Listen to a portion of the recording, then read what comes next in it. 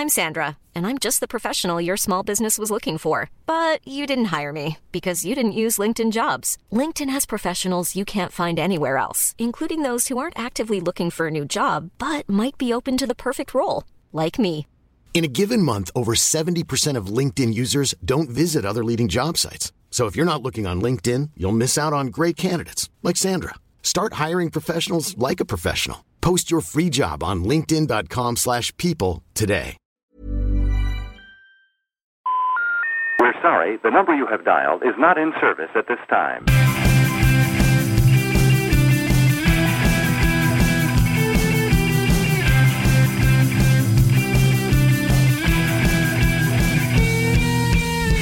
Hello and welcome to the World Cricket Show, the world's favourite cricket show. My name is Adam Bayfield and I'll be your host tonight, and joining me on the telephone is Tony Kerr. Hey. How's it going, Tone? Yeah, very good, thanks. Very good. Holding the fort down. Yeah, where are you? Usual spot, mate, usual spot. You've swanned off on another well-earned break. I am quite literally on holiday again. I am quite literally on a well-deserved holiday again. Yeah. Well, you deserve it, so, lap it up, mate, lap it up.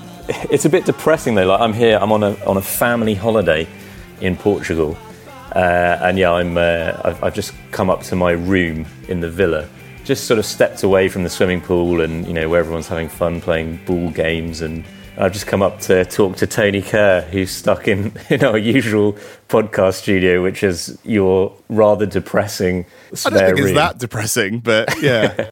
It's not too depressing from where I'm sitting. I don't know. It's just like, it's just like, oh, back to the misery. Well, mate, you'll be back soon anyway, so just good to stay acquainted with the situation. As we were setting up, we were doing this over FaceTime, and you propped up your phone to try and prop me up somewhere so you could see me and I could see you, but you had it a bit of a weird angle at first, and I couldn't actually see your face. It was just a full-on view of your midriff, of your groin. You copped an eyeful. You've repositioned it and on your face, which is marginally better. Which is good. So what's going on? Yeah, well, cricket, not much. Just sort of, down here in Portugal, it's very hot. You'll be surprised to know we were supposed to do this last night, but there was a karaoke night going on. A karaoke machine came out and my family were getting involved in that. So I thought, the background music to the pod could have been Backstreet Boys and that sort of stuff. So I thought, possibly we ought to push it back. Yeah, you playing the role of sort of holiday rep, just dishing out the shots, getting everyone in the mood, cracking a few of your well-known gags. It's a bit like Butlins over here.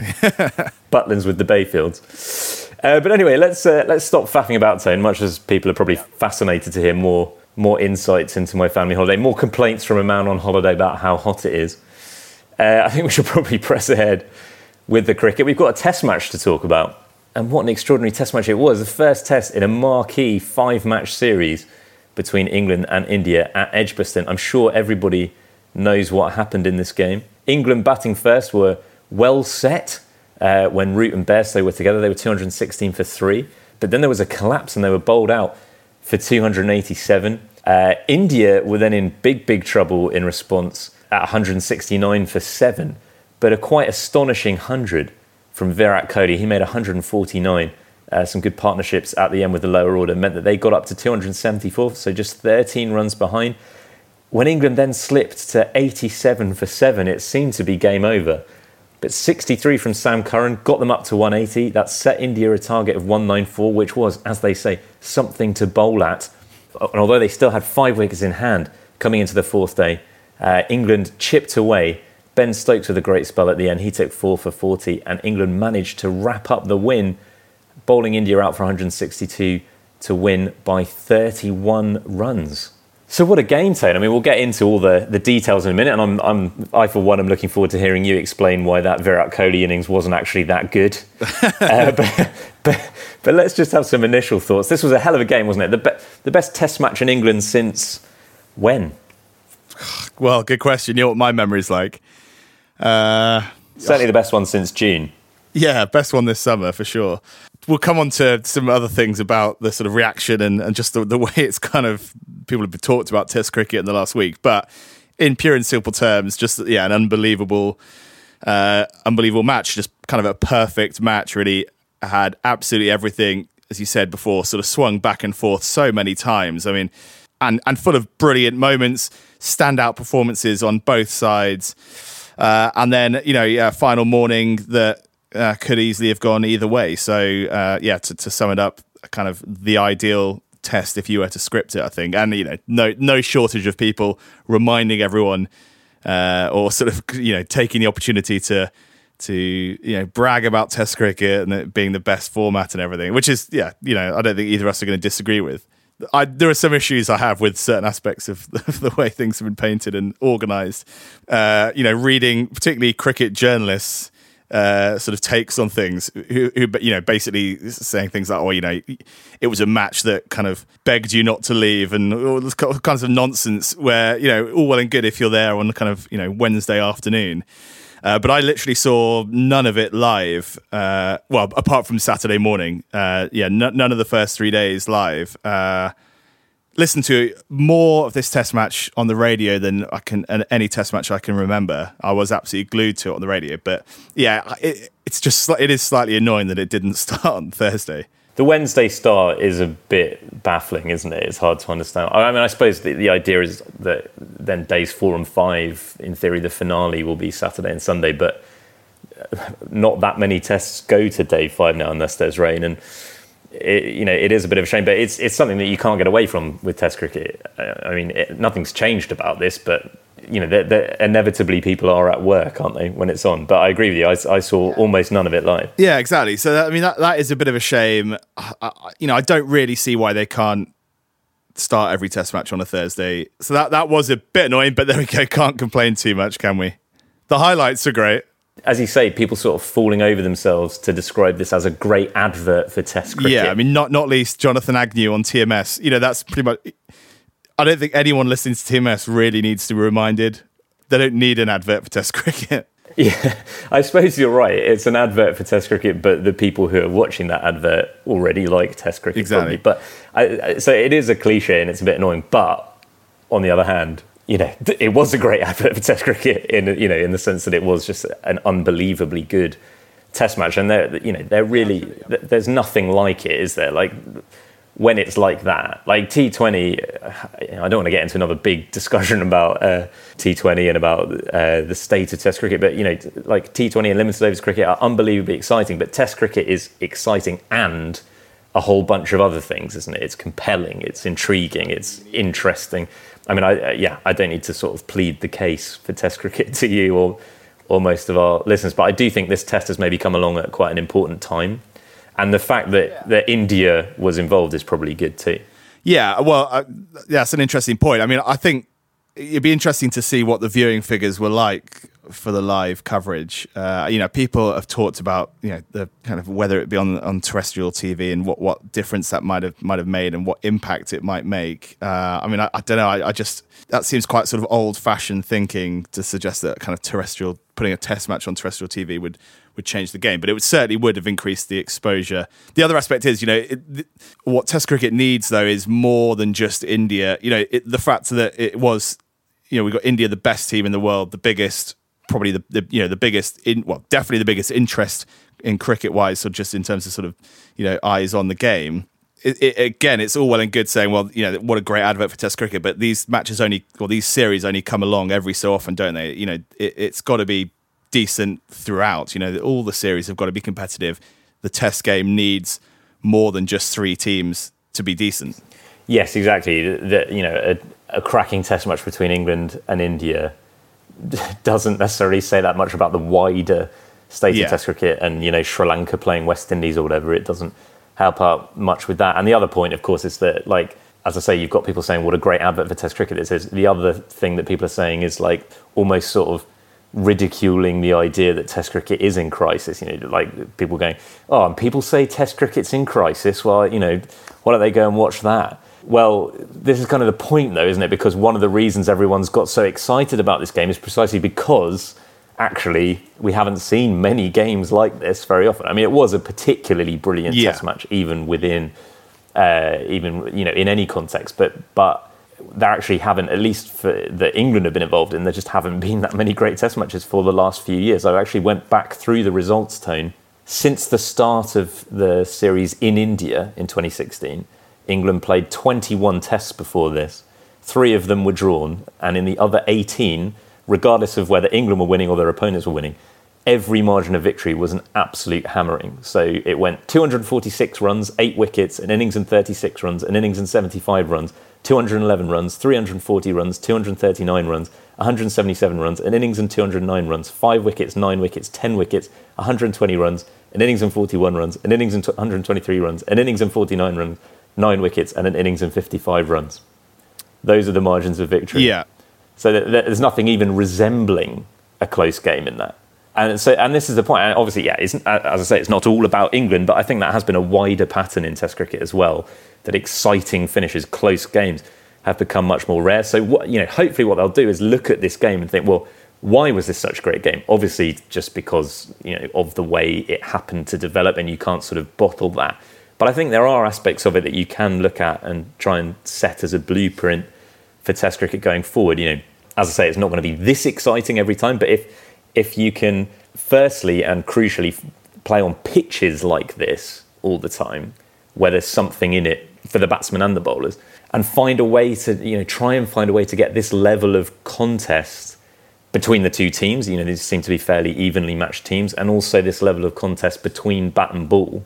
That's got to go a long way towards assuring the future, because what we've seen far too much of is just flat pitches with teams racking up big scores, or pitches that are weighted so heavily in favour of the home team that the away team just gets skittled out. I mean, for me, you can talk about things like day-night tests and various other ways to try and bring people into Test cricket, but the first thing you've got to do is make sure that the product is good enough, that the Test cricket is of a high quality and a high level of competitiveness, because it's such a great game, isn't it? I mean, as you say, people don't need convincing of this, but when you see a test like that, it is a reminder that it is the best game in the world, but it needs certain things to be in place to allow that to come through. Yeah, I mean, there's multiple ways to look at things, aren't there? There's a fair amount made ahead of the series about the ticket sales, that there were going to be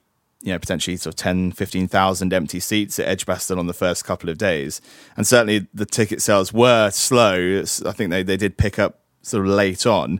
But then, I've seen people comparing the crowds that came to this test match to Headingley 81, Botham's Ashes, and actually more people watched this test match in the ground than that one. And that's kind of one of the great all-time test matches in obviously a very different era. So in the end, there wasn't really a shortage of people, in the house for it. But yeah, I mean, the fact that the two teams actually have sort of dovetailed quite nicely, haven't they? You would hope now for the rest of the series, but you've got an England team that have been underperforming compared with recent years, who've really got something to prove. You've got an India team who are clearly very, very good, exceptional in their own backyard, but perhaps being tested more than they would or have been over the last couple of years. So yeah, it is set up pretty nicely. Definitely, and yeah, certainly we hope that the rest of this series pans out at least sort of vaguely along the lines of the first test, because if so, it'd be incredibly exciting. But yeah, you just hope that that the people who make the decisions about these things kind of look at it and think, well, why was that test so good? What can we take away from it to try and make things like that as much as possible? And it's easier said than done, isn't it? It's hard to produce a pitch like that in other parts of the world. Other parts of the world, they use the Kookaburra ball, and as we know, the Duke's ball is much more bowler friendly. So it is difficult, but then what is the point of the ICC if it's not to at least attempt to do that? So you would hope that they are looking at it. I know, and you can't get away from the fact that one of the reasons why a match like this is so special is that it's rare, and it should be. Maybe it shouldn't be as rare as it is, but it should still be. It is still special, or should still be special. And there were passages of that test match which were just unbelievably gripping. If you're looking for plump lips that last, you need to know about Juvederm lip fillers. With Juvederm Volbella XC and Juvederm Ultra XC, your lip look, whether it's subtle or bold, can last up to 1 full year with optimal treatment and no additional maintenance. Find a licensed specialist and see if it's right for you at Juvederm.com today. That's JUVEDERM.com. Add fullness to lips in adults over 21 with Juvederm Volbella XC or Juvederm Ultra XC. Do not use if you have severe allergies or a history of severe allergic reactions, or if you're allergic to lidocaine or the proteins used in Juvederm. Tell your doctor if you have a history of scarring or taking medicines that decrease the body's immune response or that can prolong bleeding. Common side effects include injection site redness, swelling, pain, tenderness, firmness, lumps, bumps, bruising, discoloration, or itching. As with all fillers, there's a rare risk of unintentional injection into a blood vessel, which can cause vision abnormalities, blindness, stroke, temporary scabs, or scarring. For full, important safety information, visit Juvederm.com. I'm Sandra, and I'm just the professional your small business was looking for. But you didn't hire me because you didn't use LinkedIn Jobs. LinkedIn has professionals you can't find anywhere else, including those who aren't actively looking for a new job, but might be open to the perfect role, like me. In a given month, over 70% of LinkedIn users don't visit other leading job sites. So if you're not looking on LinkedIn, you'll miss out on great candidates like Sandra. Start hiring professionals like a professional. Post your free job on linkedin.com/people today. In terms of the actual performances by the teams, I mean, England in the end prevailed. How did you assess their performance? How good a performance do you think this was by England? Did they get away with it, or was it actually, a well-deserved win for you? No, I think they were deserved winners. I mean, obviously it could have gone either way at the end, and there were India could have, without that Sam Curran fight back, could have actually ended up being comfortable winners themselves. I think going back to the first innings, I mean, well, the thing is, the match just went back and forth so many times, didn't it? When Root and Bairstow were in that first innings, it looked like England might be on course for a decent total. Obviously, they collapsed. If they get Kohli, if Milan gets Kohli when he was on 21, then it's clearly a very different game. I don't know. It's probably tricky to read too much into it. But I think England were in the box seat more often, and perhaps on another day, Kohli wouldn't have resisted. Wouldn't have been able to hold out through that spell. Milan, it was a fairly simple catch. Should have been taken, and perhaps England would have had a much healthier lead. I think you've got to say that they did deserve the win, partly because India didn't play that well either, but also because the England bowlers performed really well, and I think they deserved to be on the winning team. I don't know how much it changes things though, in terms of a lot of the same questions remain, don't they? And it I don't know about you, but it rankled a bit for me. I don't know if you saw Stokes' interview immediately after he walked off, when they'd won the game. And he said he was a bit lost for words in the interview, but one thing he did say was something along the lines of, this team's taken a lot of stick. Well, hopefully that performance will close a few mouths. I don't know if he was specifically referring to me, but it felt like it. I just don't know how much we've actually learned. Like before the game, if you asked me to describe this England team, I could possibly have boiled it down to something like, the bowlers are good at home, but they struggle away from home, and the batting is hopeless everywhere. And in that sense, this performance changes nothing, does it? No. And again, I guess the questions, these are questions that we've been asking, or, that England haven't answered for, I don't know how long now, like a couple of years, 3 years, maybe. Certainly since the start of the 2015 Ashes, we've been saying stuff like this about the batting. The batting has been collapsing. Still no one is still none of the batsmen are pinning down a position. I mean, it's tough to be critical after a win, and particularly such a brilliant win. It will be interesting to see how they go on. Obviously, changes have been made. There were slightly frustrating things. Root getting out, run out. It was a good piece of work from Kohli, but a bit of a gift, in a way. It didn't sort of need to happen. So it's a real shame that Root didn't go on to make 100. But the questions still remain. Milan has obviously been dropped now. It was nice that he held on to that catch, very crucial catch, obviously, in the second innings. But he did have a bit of a mare. Yeah, I mean, as you say, questions haven't really been answered, and that's quite exciting in a way. After a game like that, going into the second test at Lords, all eyes will be on. No, absolutely. It does mean that the series is wide open. But I just found it a bit frustrating because those mouths that Stokes is referring to. I feel like they weren't actually saying anything incorrect about the team. Yeah, the England team was taking a lot of stick, and justifiably.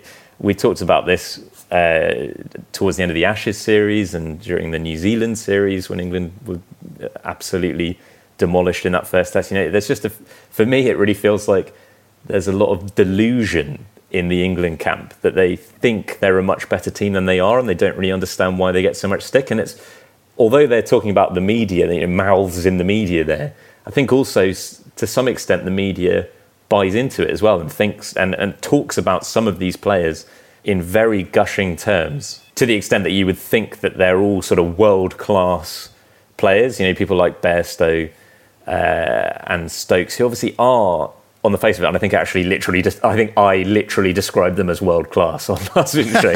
But you would think that someone like Johnny Bairstow or Ben Stokes would have much better test records than they do if you just read about them and listened to what people in the media say. And even like Phil Tufnell on commentary on TMS, at one point I was listening, and towards the beginning of the match, and he was saying, I think this is going to be a really cracking series. It's number 1 in the world versus, what are we, number 2? And then he had to be corrected. His co-commentator was like, oh no, England are actually number 5. And he's like, number 5, really? It's like, Tuffers, what planet have you been living on?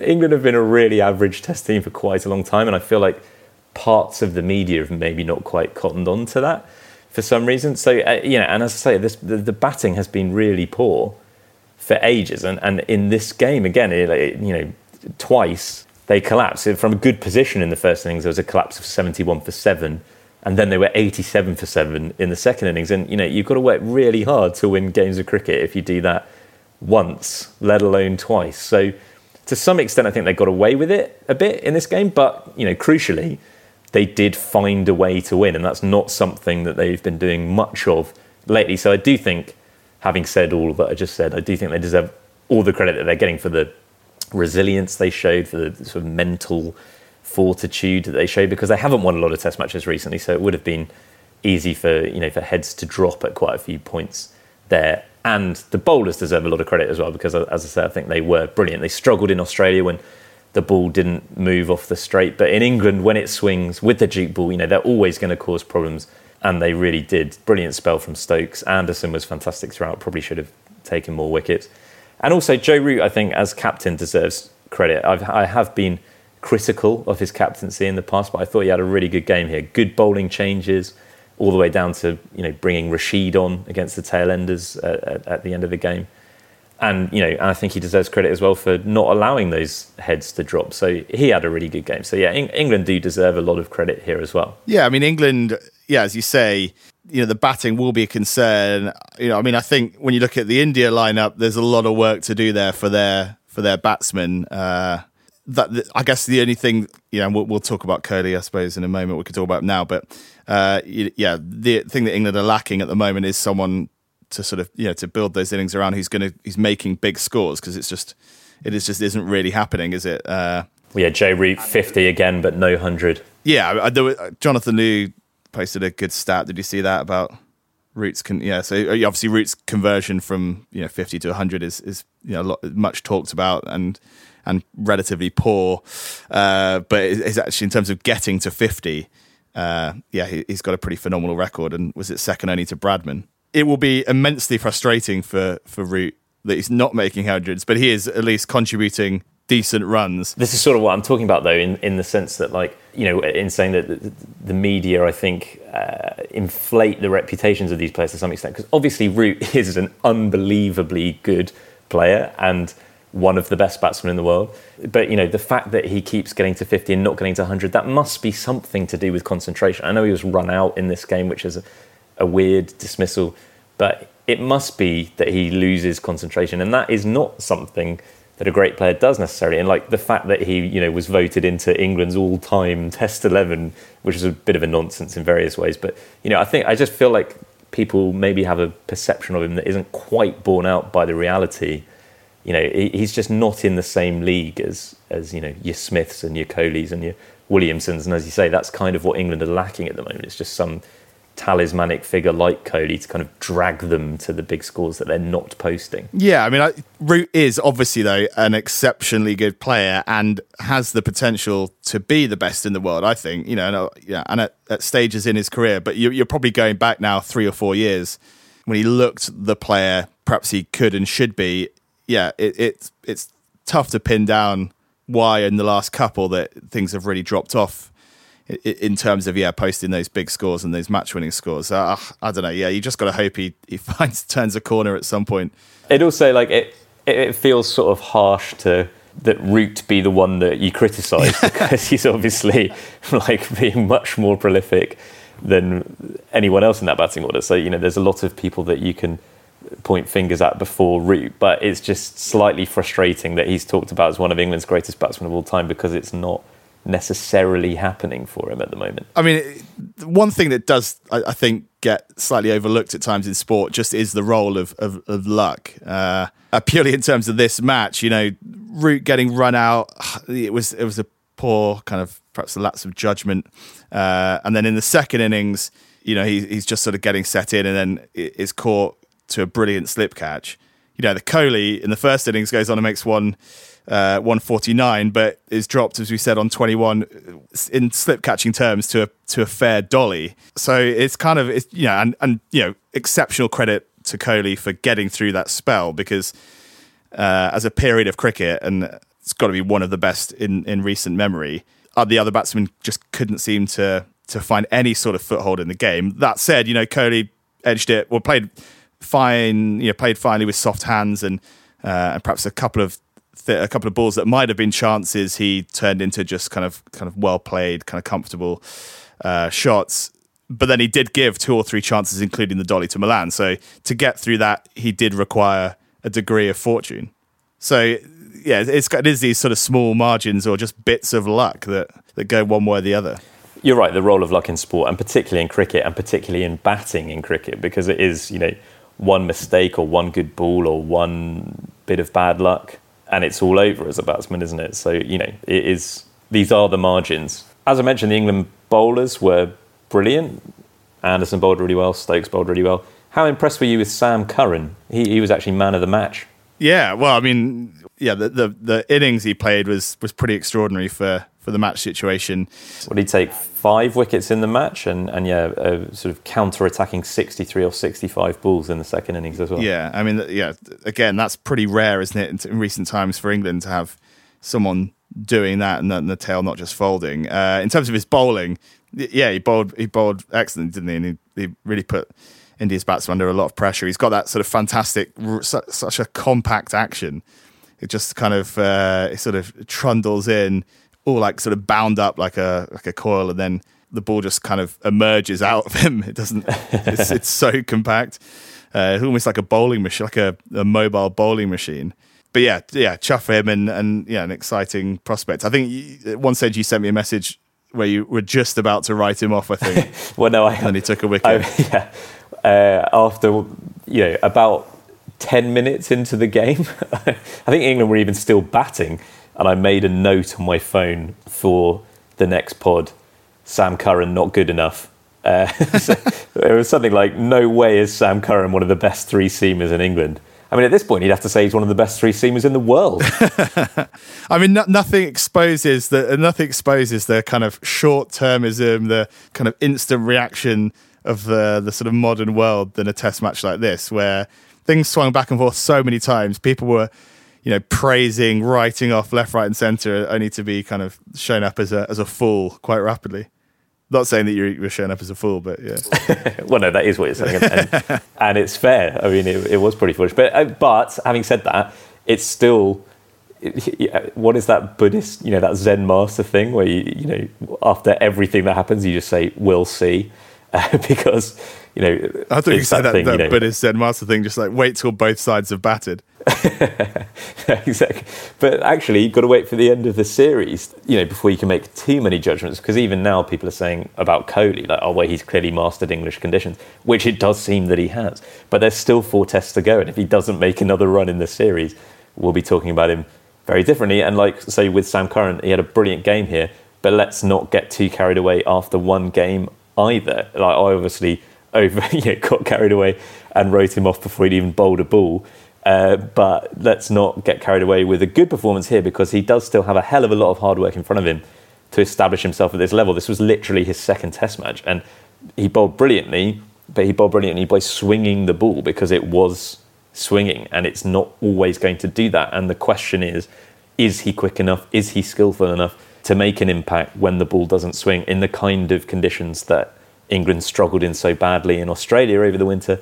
This winter, it's going to be Sri Lanka, West Indies, going to be flat pitches, dry pitches. If he, we'll get a much clearer picture, I think, of where he's at if he plays in those games. But so, there's just a long way to go, and we shouldn't be rushing to judgment in either direction. But he is only 20, so he's got all the time in the world to, develop those skills and build up that pace a bit. So in that sense, he's a very exciting prospect, and it's really exciting to see the way he played in this game, and really exciting as well that he's a left armer.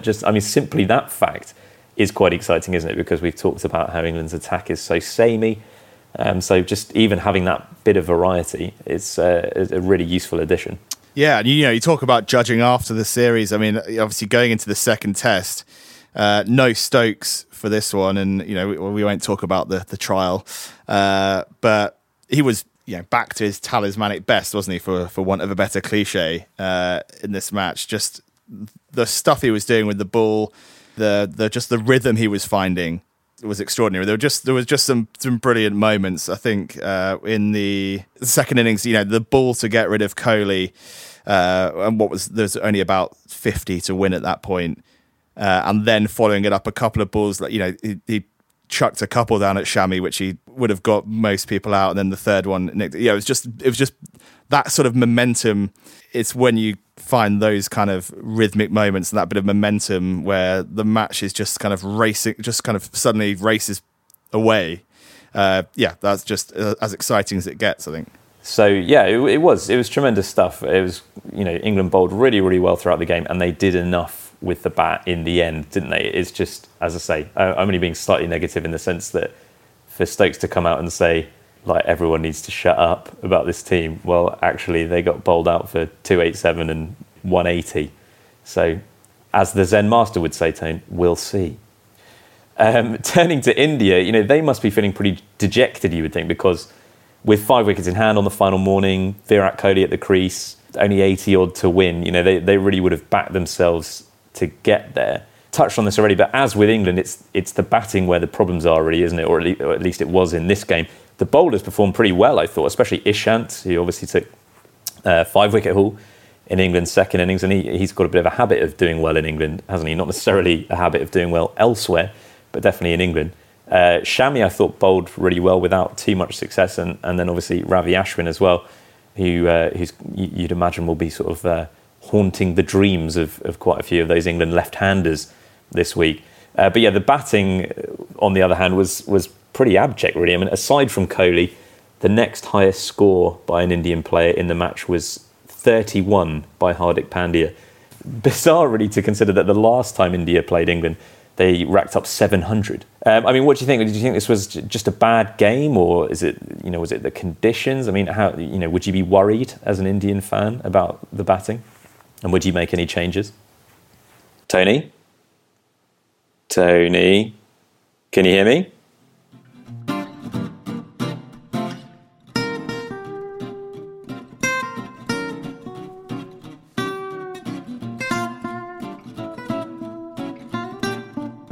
Hi there, listeners. Adam Bayfield here from the World Cricket Show. Unfortunately, we've run into a few technical problems and I seem to have lost Tony, but that was my last question for him. So I think we're going to bring it to an end there.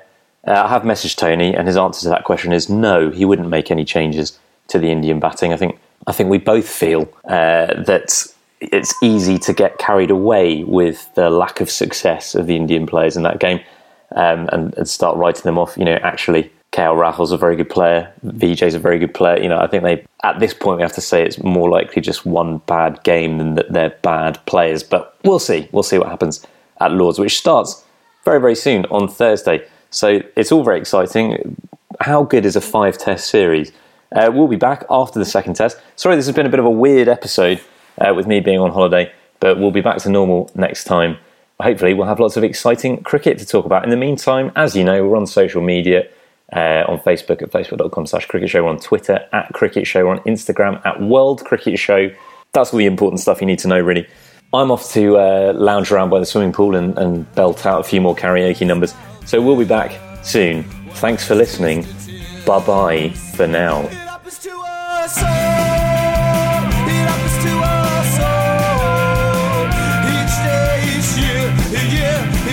I can smell your fear. Ba-da-da-ba-ba, ba-da-da-ba-ba. Ba-da-da-ba-ba, ba-da-da-ba-ba. Ba-da-da-ba-ba, ba-da-da-ba-ba. Ba-da-da-ba-ba, ba-da-da-ba-ba.